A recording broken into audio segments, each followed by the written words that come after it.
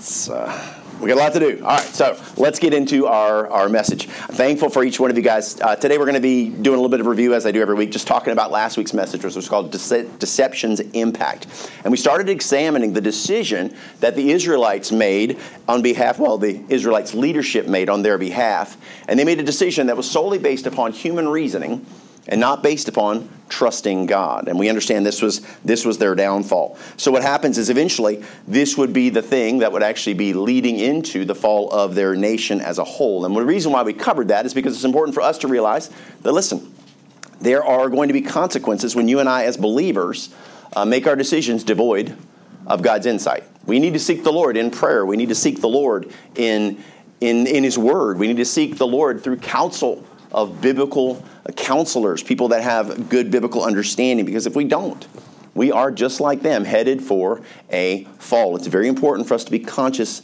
of that. But the enemy's deception, understand, is always designed to do one thing, which is to take advantage of the weakness in our life, right? It always has a specific focus. And we talked about the fact that each of us has a weakness. It might be a weakness, a character flaw we have, something that we're struggling with. It could be a sin it's beset us. It could be someone in our life, who knows what form or fashion. But wherever that weakness is, I can promise you that's where Satan is going to attack, because he wants to exploit weakness. His goal is ultimately to bring destruction into our lives. So what we do is when we're not allowing God to lead, when we're not allowing the Lord to direct and guide our lives, what we're doing is setting ourselves up on the very same thing we saw in Joshua's story, which was a story of deception. And what we saw was the fact, the first thing, that deception binds us to wickedness. It binds us to wickedness. It binds us to wickedness because we allow evil into our lives. And whether or not we want it to be or not, guess what? It ultimately becomes a part of our story. Boy, when we make a mistake, guess what? It becomes part of the story that we're going to carry for the rest of our life. It's our testimony. Sometimes it was that very fall that brought us to Christ, praise the Lord. But you know what? There's a lot of lessons we learn for failure, right? We learn how to ride a bike because guess what? How many of us fell off a bike a few times before we learned how to ride? Yeah. Failure's a part of life. We're going to make mistakes, so we have to understand that. But we need to learn from our mistakes and realize the fact that not only do we bind ourselves to that wickedness, but sometimes memories of those things from our past can come flooding back to us. The devil wants to use them to beat us up. We have to realize, the Bible says, forgetting those things which are behind. Right? We press forward towards the high mark of God in Christ Jesus. Our heart must be set on the future, not hung and stuck to the past. It is an anchor for many of us, our failures. But listen, man, we have been set free. Praise the Lord. But we also notice the fact that not only does it bind us to wickedness, but it binds us to wicked places. And what we saw was the fact that these pagan kings that had been accepted, and one thing I want to qualify real quick, as we go forward in the message today, I'm going to reference the deceivers. I'm going to talk about them as Hivites, and I'm also going to talk to them about them as Canaanites, not just Gibeonites, because God identified them earlier as Gibeonites only, but then he identified that it's actually 4 different cities that we're going to talk about. So when I reference that Hivites or Canaanites, that's who I'm talking about. I'm talking about those deceivers. But what we saw was the fact that this continued influence of these people that they'd made a league with being right in the heart of their promised land would be a bad thing, because that continual, ever-present presence was going to eventually impact them and draw them away from God. And what we learned from that is the fact that, listen, continued closeness with sin, continued friendship with sin impacts us. It impacts us over time. Listen, if we mix with evil, evil will start to influence our walk with God. It's why in Ephesians 4:27, God warns us. He says, neither give place to the devil. Don't leave an open door, because I can promise you that area of weakness that you've allowed into your life, he is working to exploit it. So be very, very careful. So then we also noticed that it brought unrest, internal unrest. Because what we saw in the Canaanite or in the Israelites was the fact that there was a division between them and their leadership. Because listen, the people were going, hey, listen, now that these guys have been revealed, shouldn't we deal with this? And then what happened was the leaders were like, well, listen, we already made a promise to God that we were going to make peace with these guys, and we're kind of stuck in this situation. But what we saw is this internal unrest. And when Christians, when we allow sin into our lives, we make a league with evil. Can I promise you the Holy Spirit of God is not going to be good with that? There's going to be internal unrest. Boy, the Holy Spirit's going to churn inside of us when we expose ourselves to evil. And it's not until we get away from that sin, not until we surrender to God, that we can experience peace. Because listen, if you're a Christian, the most uncomfortable place in the world is to be a Christian who is in sin. Right. It stinks. Who can agree? Amen. Man, it is tough. Because you can't get away from God. Right. Now you're hiding in a closet somewhere and you're like, okay. And he's like, oh, no, I'm here too. And you're like, man. Yeah. That weight, man, it weighs on you, dude.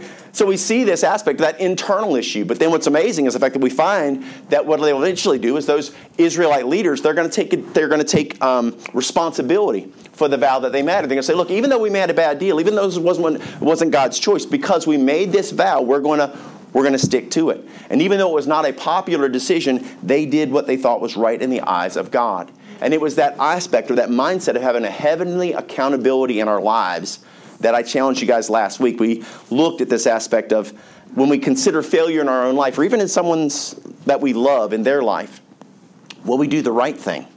And will we honor God? Or will we do what's easy? Our flesh always wants to take the easy path, but God says, listen, I'm expecting you to be one that will keep your vows. If you make a commitment to me, keep it. And the challenges are going to continue. But this week we're going to see a shift. We've been looking at the Israelites. Now the Israelites are a picture of the individual believer. It's a picture of Christians. What we're going to be looking at today is the Canaanites. We're going to be looking at those Hivites, those pagans. And we're going to find that there's going to be a decision. Because of the decision of the Israelites to make league with them, there is going to be an impact on, guess what? Those people as well. So today is a shift. Today we're going to be talking, the message is titled From Death to Life. Let's pray.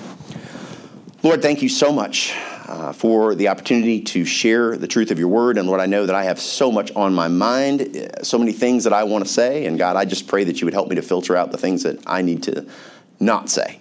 Lord, that the words that I'd share would be the ones that you would choose for me to share. God, I know that I can get in the way, and I'm asking you, Father, just to remove the human element of the message today. I have prayed, I have studied, and Lord, I pray that you would refine it to be what it is we need to hear. And Lord, you'll just help me, God, not to be a deficit or to take away from this in any way. In Jesus' name, amen. All right, Joshua 9, verses 21 through 27. It says, And the princes said unto them, Let them live, but let them be hewers of wood and drawers of water unto all the congregation, as the princes had promised them. And Joshua called for them, and he spake unto them, saying, Wherefore have ye beguiled us, saying, We are very far from you, when ye dwell among us. Now therefore ye are cursed, and there shall none of you be freed from being bondmen and hewers of wood and drawers of water for the house of my God. And they answered Joshua and said, Because it was certainly told by thy servants, how that the Lord thy God commanded his servant Moses to give you all the land and to destroy all the inhabitants of the land from before you. Therefore we were sore afraid of our lives because of you, and have done this thing. And now behold, we are in thine hand. As it seemeth good and right unto thee to do unto us, do. And so did he unto them, and delivered them out of the hand of the children of Israel, that they slew them not. And Joshua made them that day hewers of wood and drawers of water for the congregation and for the altar of the Lord, even unto this day, in the place which he should choose.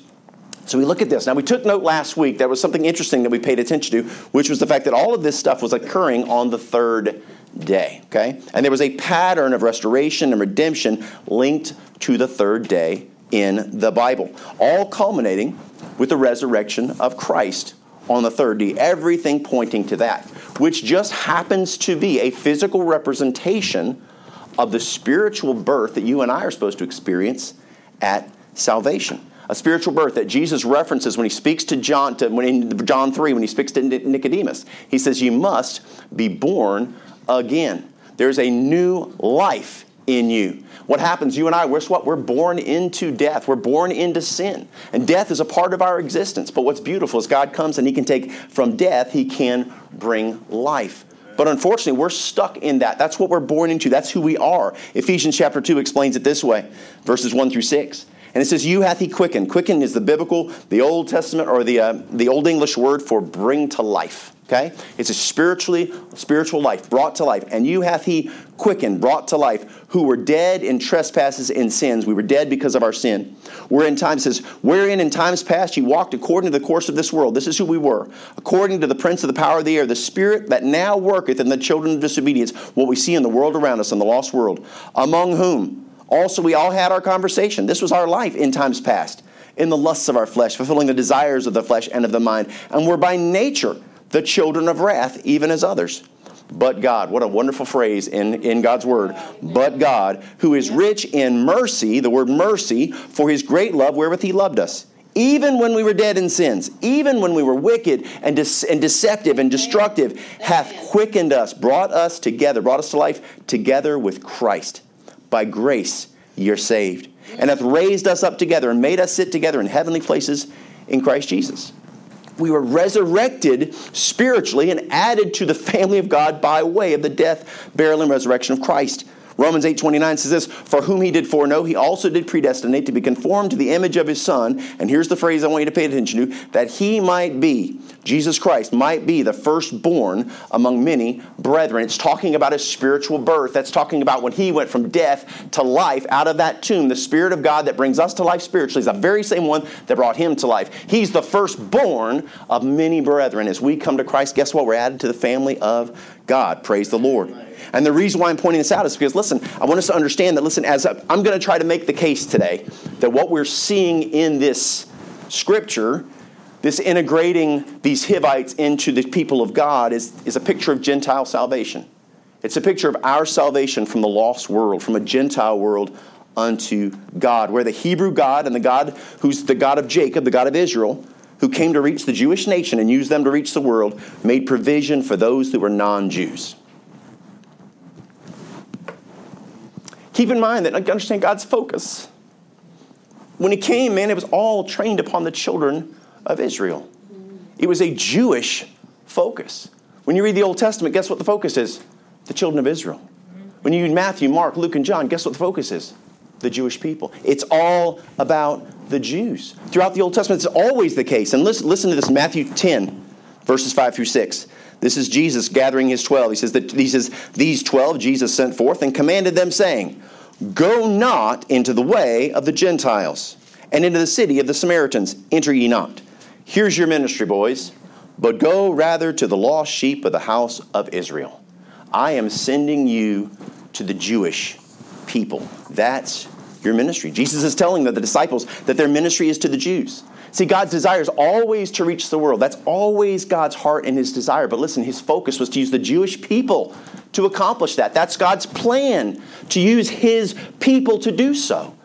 And that's the focus all the way through until you get to Acts chapter number 7. And what happens in Acts 7? There's a guy named Stephen. And he goes to the Jewish leadership and he says, you know what, let me tell you who I am. Let me tell you who Jesus really was. And he lays out the case of who they are all the way from back to the Exodus. He walks them all the way to the present. Then he says, here's your chance. Don't you realize he wants to reach the world through us? And the Bible says that they gnashed their teeth. Yeah. And they angrily took him out into the field and they murdered him. So they rejected their opportunity. And so what does God do? He makes a transition. And we see a shift after Acts 7 where you're going to now see there's a guy by the name of Paul. And Paul is different. Paul's called to do something a little differently. And when Paul is blind, he's on the road to Damascus. God knocks him off the horse. And for 3 days he's blind. And he's told to take him to a guy named, or God's supposed to take him to a guy named Ananias. And Ananias knows who Paul is. Paul used to murder the Christians. And Ananias is a Christian. He's like, oh, snap, I'm supposed to take care of that guy? And he's like, yeah, don't worry. Don't worry. Because listen, and just happens to be 3 days that he's blind. No coincidence there. Acts 9, verse 15. But the Lord said unto him, go thy way, for he is a chosen vessel unto me to bear my name. Where? Before the Gentiles and kings and the children of Israel. There's a shift in time. God's going to use a new vehicle to reach the world. He made provision for the non-Jew. And he shifted to the church. That's us. It's why we're here. We have a purpose, which is to reach the world.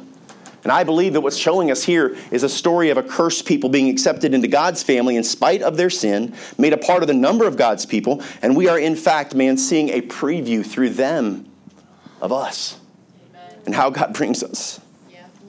Thank you, Jesus. Now I'm going to do my best to prove it. We'll see how that goes. Okay. First thing we see is mercy displayed. Take note of the wording in verse number 21. It says, and the princes said unto them, let them live. So what he hears through this prince's proposal is literally a people that are being offered life who were sentenced to death. Remember that the Hivites, they were slated to die.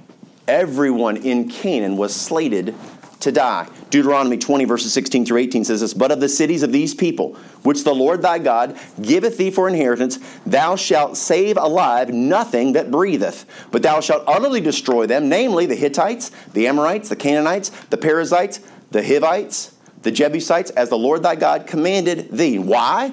that they teach you not to do after all their abominations which they have done unto their gods. So ye should sin against the Lord your God. Got it out. But so we see all the Canaanites, everyone in that promised land was supposed to be wiped out. That includes every single Hivite person. They're all sentenced to death. And what we see is life is being offered to them. They're deserving of death, man. They've stand against God. And it says, verse 21, and the princes said to them, let them live. Mercy. Mercy. And to be merciful means to hold back punishment that's deserved. When a mom or a dad has a child, and they're just being disobedient, but let's say they got a fever, right? They're not feeling well that day, and they're just being awful. And they deserve punishment because, listen what, they're being disobedient. But guess what? The mom or dad goes, you know what? She's just not feeling good today. Let's just give her a break. You know what that is? Mercy. Yep.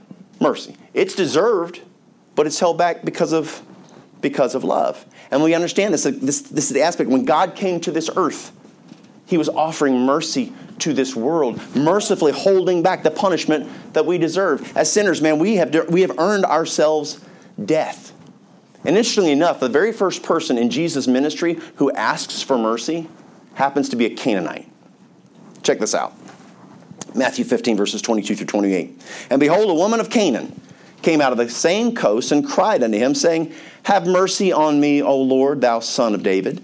My daughter is grievously vexed with the devil. But he answered her not a word. And his disciples came and besought him, saying, send her away, for she crieth after us. But he answered and said, I am not sent, but unto the lost house of the sheep of Israel. My focus is on reaching and using the Jews to reach the world. Verse 25. Then came she and worshipped him, saying, Lord, help me. And I want you to pay attention to what happens next. He is going to test her faith. Listen to what he says to her. But he answered and said unto her, it is not meet to take the children's bread and to cast it to dogs. Meat means appropriate. He's like, it's not appropriate to take the meat. He says, listen, what he's telling her, he says, you know what, I've got a ministry to the Jews. It's not for the Gentiles. I'm going to reach them. And you know what, listen to this. Listen to what she says. This is awesome. And she said, truth, Lord, yet the dogs eat of the crumbs which fall from their master's table. So isn't the bread actually for everybody? Isn't your ministry actually for the whole world? Isn't the byproduct they're trying to reach everybody? And he's like, this is awesome. Then Jesus answered and said to her, O woman, great is thy faith. Yeah, great is thy faith. Be it unto thee even as thou wilt. And her daughter was made whole from that very hour. Amen. Man, for you see, God's heart is for the world. He extends mercy to anyone who will come humbly before him. Yes. Verse 25, what she said. And before he did anything or said anything, she said that. It said this, then came she and worshipped him. When he was silent before, worshipped him, saying, Lord, help me. She earnestly sought mercy from God. And guess what? She received it. Amen. Right? Amen. Praise the Lord. Amen. And you realize when someone comes to Christ for salvation, when we come to the Lord, we're not deserving, man. Yep. We're not deserving. Yet God He's merciful. He's merciful.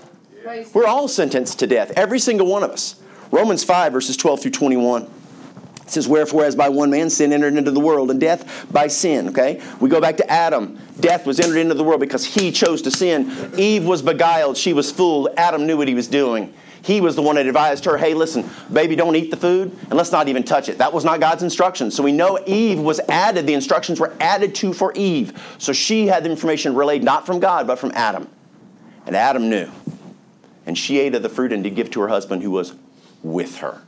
So Adam sinned. Wherefore, as by one man sin entered into the world, and death by sin, and so death passed upon all men, because this world had no death in it prior to that. Right. But after that sin, death was introduced to this planet. Yeah. Now we see, for all have sinned. For until the law was in the world, but sin is not imputed when there is no law. Nevertheless, death reigned from Adam to Moses, even over them that had not sinned after the similitude of Adam's transgression, who is the figure of him that was to come. But now, as the offense, so also is the free gift. For if through the offense of one many be dead, much more the grace of God and the gift by grace, which is by one man, Jesus Christ, hath abounded unto many. And not as it was by one that sinned, so is the gift. For the judgment was by one to condemnation, but the free gift is of many offenses unto justification, to sins of the world. Notice this. For if by one man's offense death reigned by one, much more they which receive abundance of grace and of the gift of righteousness shall reign in life by one, Jesus Christ. Therefore, as by the offense of one judgment came upon all men to condemnation, even so, by the righteousness of one, Christ, the free gift came upon all men unto justification of life. The word justification means just as if I have never sinned. It's been wiped away. Verse 19 says, for as by one man's disobedience many were made sinners, so by the obedience of one shall many be made righteous. Moreover, the law entered that the offense might abound. But where sin abound, here we go, grace did much more abound, that as sin hath reigned upon death, even so might grace reign through righteousness unto eternal life by Jesus Christ our Lord. Amen. So it's not only mercy, but it's grace. It allows salvation, the grace of God. And you know what the Bible says about in John 1 verse 14 about Jesus Christ? And the Word was made flesh and dwelt among us, and we beheld His glory as the only begotten of the Father, full of grace and truth. Full of grace. You know what grace is? Grace is extending something that's undeserved. Undeserved. That is the grace of God. To look at us in our sinful condition, but because of His grace, He offers us resolution, restoration. Grace means to give it's not deserved. Thank you, Jesus. And if there's anything that's not deserved, it's salvation for humanity. Because we are a wicked bunch. Grace, man, grace. So we see the second thing, grace extended. Verse number 21 says this, and the princes said unto them, let them live, but let them be hewers of wood and drawers of water unto all the congregation, as the princes had promised them. So not only do we see mercy, but we see this grace being displayed. They're being offered a new identity, a role, listen, in and amongst God's people. And what's cool about this is we also know the fact that this is not just about serving God's people. This is also about serving God. Notice what verses 23 and 27 said. And there shall none of you be freed from being bondmen and hewers of wood and drawers of water for the house of my God. Oh, man, hey now. Verse 27.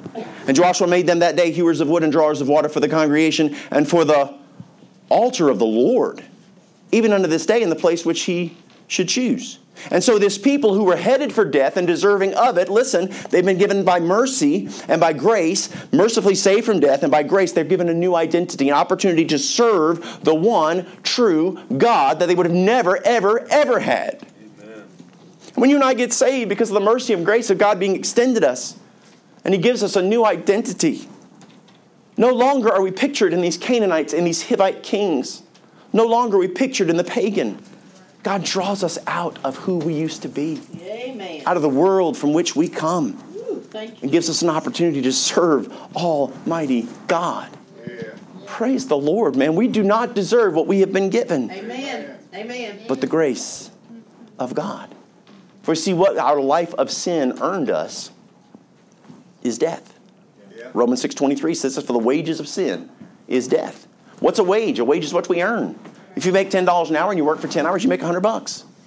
So what you earn because of sin, the life you've lived of rebellion, guess what we earn? We earn death. Right. Separation from God. But the next part says, but the gift of God is eternal life through Jesus Christ our Lord. Yes. So we're just like these Canaanites who need salvation. But God, remember? But God. Amen. Mercy and grace, He offers the free gift of salvation, not because we deserve it. Actually, in spite of our undeservedness. He offers it to us. Ephesians 2:8-9 says, for by grace are you saved through faith, and that not of yourselves. It is the gift of God, not of works, lest any man should boast. And so our opportunity to receive Christ as our Savior made possible through the grace of God and His willingness to offer it to us. What does it do for us, man? It is picturing for us.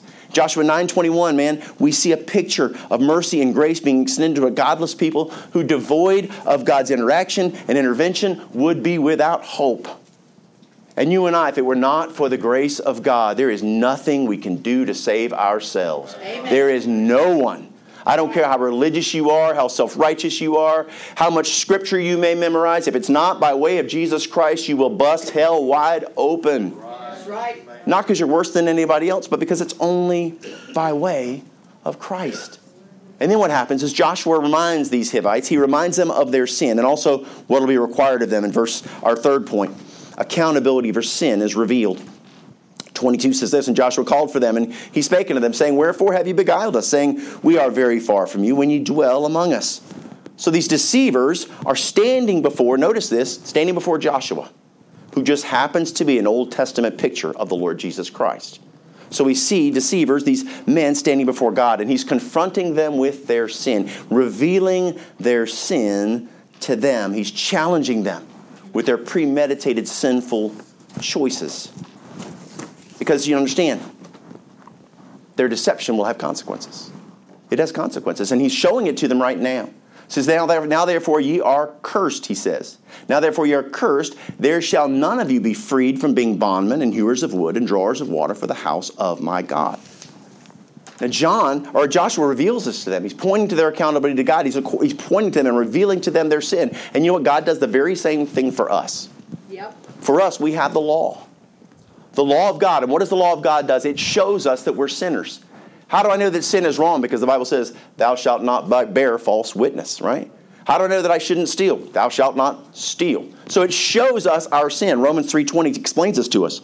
Therefore, by the deeds of the law, there shall no flesh be justified in his sight. For by the law is the knowledge of sin. The law reveals our sin. But after pointing out to them what's going on here, what's interesting is he calls it and declares it, that he says that they're cursed. And what's interesting about this, and it made me really think about that, I'm like, well, the wording is unusual. Because remember what he did to the woman in Matthew 15. He kind of confronted her with something kind of difficult to see how she would respond. He gave her this harsh statement, it is not meet to take the children's bread and to cast it to dogs. But because of her response, she received mercy, and he marveled at her faith, and he blessed her. So is it possible that Joshua is doing something very similar here? Because he uses the word cursed, but notice what the curse entails. They would get to serve God. Right? They're cursed already. Hello? Yeah. They're on their way to destruction and death. They have no hope. Right. So not only did they get a chance to serve God, but you know what we'll find when we get to Joshua chapter number 10? Is all those pagan kings that are out there that are not part of this group, they're all going to come to destroy them. And you know who's going to defend them? Right. God. Amen. So here these men are given an opportunity to serve the living God, to be protected by the living God. And when you get to Nehemiah 7, they're named with the children of God. So we see this incredible change. But yet he uses the word curse. And I believe that is the very thing he's testing them to see. Because remember, they came with this, we're servants, we're servants, we're servants. That's what they kept saying. Well, what a great way to test that servitude. Hey, you're getting ready to be cursed. You sure? You sure? You clear on what you were saying? Are you going to stick with it? Are you going to hold on to what you said? And want to understand what's going to happen next is the fact that he's going to really test them. Because they have to understand that they have made an offense unto God. That their sin was not just against the people, but it was also against him. Notice the fact that he uses the word us. You have sinned against us, including himself in those that have been offended. In order to become a child of God through faith in Jesus Christ, once we've received mercy and grace from the Lord, we must recognize our sin against God for what it is. And it's exactly what the Hivites are going to do right now. Notice this. They're going to see it. We're going to see a contrite and humble response. Contrite means remorseful or repentant. Repentant means to turn away from. Verse 24. And they answered Joshua and said, because it was certainly told thy servant how that the Lord thy God commanded his servant Moses to give you all the land and to destroy all the inhabitants of the land from before you. Therefore we were sore afraid of our lives because of you and have done this thing. Okay. Yeah, we lied, we cheated, we did whatever we did. We did it. We deceived you. And what we see is they're taking full responsibility for it. But what we find out is the fact that they didn't want to die. They were afraid. Their response, when we look into the heart of these enemies of God, was that they were fearful. This is what caused them to want to make peace with God. And I don't know about you, but I can relate to that. Yeah. I know the night that I heard that I was a sinner, that I really understood what it meant, and I heard that hell was a reality, and I was like, well, that's not good.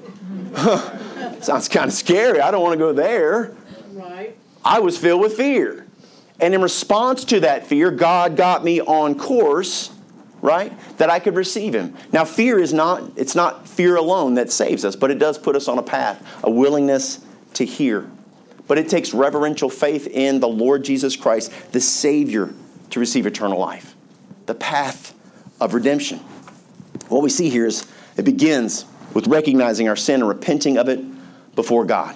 Because we see, right, The Lord, we see our sin the way the Lord does. He sees it as wickedness. Understanding, listen, that our sin is not just wrong, but our sin is actually an offense against God himself. Yes. So we think that it's like, it's not a big deal. It's not a big deal. Remember who you're sinning against. It's not against your wife or your husband or your kids or your brother or whoever else it is. You are sinning against God. He's the one that we're accountable to. He's the one we have to answer to. I don't have to answer to any of you guys, thank God. But listen, I got to answer to him one day. That's right. And every idle word, the Bible says, every idle word.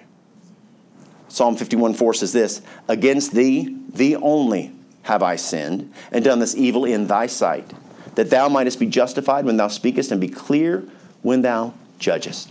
And if we will understand that our sin, what it is, man, and we will fall humbly before God, begging for mercy, we will receive mercy. I want you to hear this as Jesus is sharing a parable in Luke 18. And he shares this, and I want you to hear the wording of this parable as he talks about it. He says, and the publican, standing afar off, would not lift up so much as his eyes unto heaven. He was so humbled by his experience and understanding who he was, but smote upon his breast, saying, God, be merciful to me, a sinner. I know who I am. God, I'm begging you for mercy. And that kind of heart, what does it do? The verse 14. And this is Jesus speaking of this parable. He says, I tell you, this man went down to his house justified, just as if he'd never sinned, rather than the other. For everyone that exalteth himself shall be abased, and he that humble himself shall be exalted. A humble heart.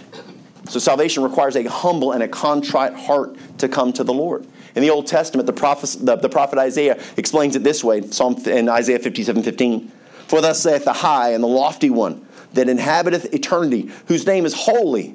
I dwell in the high and holy place with him also that is of a contrite and a humble spirit, to revive the spirit of the humble and to revive the heart of the contrite ones. So not only did it require making peace or a desire to make peace with God, but man, take ownership of our sin. Salvation requires a submitted heart, a humble heart, which just happens to be the very heart that we're going to hear from these Hivites. Listen to this. Verse 25. And now behold, we are in thine hand. As it seemeth good and right unto thee to do unto us, do. In this response, what we hear is complete and total submission, humility, surrender on a personal level. Man, they are trusting their eternity, their everything to Joshua, putting 100% of their faith in the character of this man that they have just met. And that's a good bet because Joshua has incredible character. He's a man of his word, who just happens to be a picture of our Joshua, who is a man of his word. John 3:16 and 17. For God so loved the world that he gave his only begotten Son, that whosoever believeth in him should not perish, but have everlasting life. For God sent not his Son into the world to condemn the world, but that the world through him might be saved. God always keeps his word. And what's so beautiful, listen to this in Luke 24, verses 44 through 47. And he said unto them, speaking to his disciples, these are the words which I spake unto you while I was yet with you. This is after he's been resurrected. That all things must be fulfilled, which were written in the law of Moses. Notice this. He's saying, he's going to reference the Old Testament. He says, listen, all things must be fulfilled, which were written in the law of Moses and in the prophets and in the Psalms, the Old Testament, concerning me. He's saying, you know what, that Old Testament that you guys have got, it is loaded with pictures and examples and types of me. Amen. And I'm getting ready to show you what it is. And listen to this. Then opened he their understanding that they might understand the Scriptures. They'd had the Bible, that Old Testament for thousands of years. Right. And finally, they go, what? That's you there at exit? That's you? That's you with Abraham? That's you? That's you? That's you? That's you? That's you? We read about Joshua, that's you? Right. Christ, that was you? He said, yes. I put myself throughout the Bible to give you examples so you could follow and learn. If you don't put the Old Testament and New Testament together and you miss the pictures, man, you miss the whole thing. And there's so many preachers in this world, man, that are just preaching the same simple surface level, man. Teach you a little bit of history, teach you a little bit of application, but you miss the deep things of God. Right. Preach. It's why we study. To show thyself approved unto God, a workman that needeth not to be ashamed, rightly dividing the word of truth. Amen. And what we see in these kings is true repentance and submission to the will of God. Now behold, we are in thine hand. As it seemeth good and right unto thee to do unto us, do. Complete surrender. And listen, if you've been running from God, I'm begging you, just surrender. Because God's waiting to restore you. Amen. He's done all the work. Yeah. Amen. And if you will, he'll do what Joshua's about to do for these guys, which is our last point. Enable them to become servants of the Lord. Verse 26 says, so did he unto them, and delivered them out of the hand of the children of Israel, that they slew them not, save their lives. And Joshua made them that day, listen, that day of surrender, man, that day, hewers of wood and drawers of water for the congregation, and for the, listen to this, the altar of the Lord. The altar of the Lord. They get to serve the altar of the Lord, even unto this day, in the place which he should choose. So these pagan people from a cursed race, listen, here we go, who were the enemies of God and headed for certain death, have been redeemed from their sins by Joshua, given a new identity as servants of God. You guys see what I'm seeing? Yeah. Amen. A picture of Gentile salvation. Yes. Yes. God working through this story from thousands of years ago to show us ourselves. Where the God of Israel displayed mercy and grace to a sinful, cursed race, the human race, that came to him in their sin, pictured in these deceivers, who recognized their sin and the penalty attached to it. And what do? Man, they repented of it by faith. They trust their identity to Joshua, a picture of Jesus. And Joshua made them that day hewers of wood and drawers of water for the congregation, for the altar of the Lord, even unto this day, in the place which he should choose, and took the most unlikely and undeserving of people. And he changed their story, Yeah. Amen. their identity, Thank you, Jesus. and their purpose. Yes. Praise the Lord. And can I ask you, has he changed your story Yes. from one of death unto life? Amen. Thank you, Jesus. If he has, man, give him glory. Praise Be thankful. When the world tells you not to be thankful for all that you've been given, and you look at your life and you go, but I got this going wrong, and this going wrong, and this going wrong. If you're a child of God, man, listen, you've been redeemed from death to life. Hallelujah. Eternity, guys. Eternity with the Holy Father of God, man. It's like there's an opportunity for us to become something so much more. Yes. The world is going to try to destroy what God's trying to do in our lives. Why are we under attack? Because guess what? We're trying to set our hearts and minds upon those things which are above, not on the things on the earth. Amen. So what's he trying to do? Shift our attention back here. Right. So when we set our attention here, he's going, no. Look here. Look all that's going on around you. Look at your life. Look at your situation. Look at your circumstance. Look at your health. Look at your finances. Look. This is what's important. You got to go, no. I set my affection on things above, not on the things of the earth. Yes. Because this is an eternity game, man. We're working for the eternity of souls, of men, of women, and boys and girls. So if we are a child of God, man, let's set our hearts on doing what God sent us here to do. To let your life impact someone else's for the glory of God. And listen, if you're not saved, if he hasn't changed your story, oh my goodness. It's not because he's not willing. He's waiting. Right. The question is, what are we waiting for? If you've got a friend that's lost and they need Christ, man, pray earnestly for them. Live an example before them. Display the gospel through the way you act, react, speak, pray, care for, reverence, and let your light shine in their life so that they can see the difference. Because if they're going to hear, you know what? God's intention, what was the vehicle he created to reach the world? The church. You're a part of this church. That's what God expects of us. We better get to it. Let's pray. Thank you, Lord. for your word. Thank you for what you've shown us in the Old Testament, God. Incredible pictures that you display to us. Things that we can directly apply into our own lives. Thank you for the insight we get into seeing through the eyes of these Hivites, through these men, Lord, that came in fear to God. And Lord, I just pray that you'd help us to be mindful of those that are around us. Lord, those deceivers, those that are broken, those that are lost, and the deep need they have for you and your willingness to give mercy to anyone who will come humbly before you. So I pray that, God, you'd help our lives to make a difference. I pray that, God, you'd use us as a witness. Lord, help us to be active in giving out tracts and living a testimony that glorifies your name. And God, I pray, Lord, that you'd help us to be mindful, Lord, to be an example to those that are young in the faith, Lord, that are looking to us. Whether we realize it or not, we are all leading someone. Help us lead them to you. And with our heads bowed, with our eyes closed. Look, if you're here today and you say, look, I don't know where I stand with God. There are plenty of people that are religious. There are plenty of people that know about God. There are plenty of people that fear God. But I can promise you this, it takes a humble, submissive heart and a repentant heart to receive the Lord Jesus Christ by faith. And if there's not been a time in your life where you can specifically look back and say, I know that I made a choice on this day to understand that I was a sinner, to realize the fact that there's a penalty for my sin, understanding that Jesus Christ had died on that cross because he loved me in spite of myself. And I willingly call and fall down before him in humility and give him 100% of me. If there's been a day like that for you, praise the Lord. But if there's not been, you need one desperately, because we're not promised tomorrow. You're watching this recorded, you're watching this online. This is for all of us. If you want to receive Christ as your Savior, there is no ceremony, there is no magic prayer.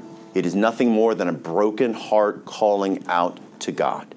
And if your heart feels that draw, all you have to do is respond. That's what I'm going to help you to do today.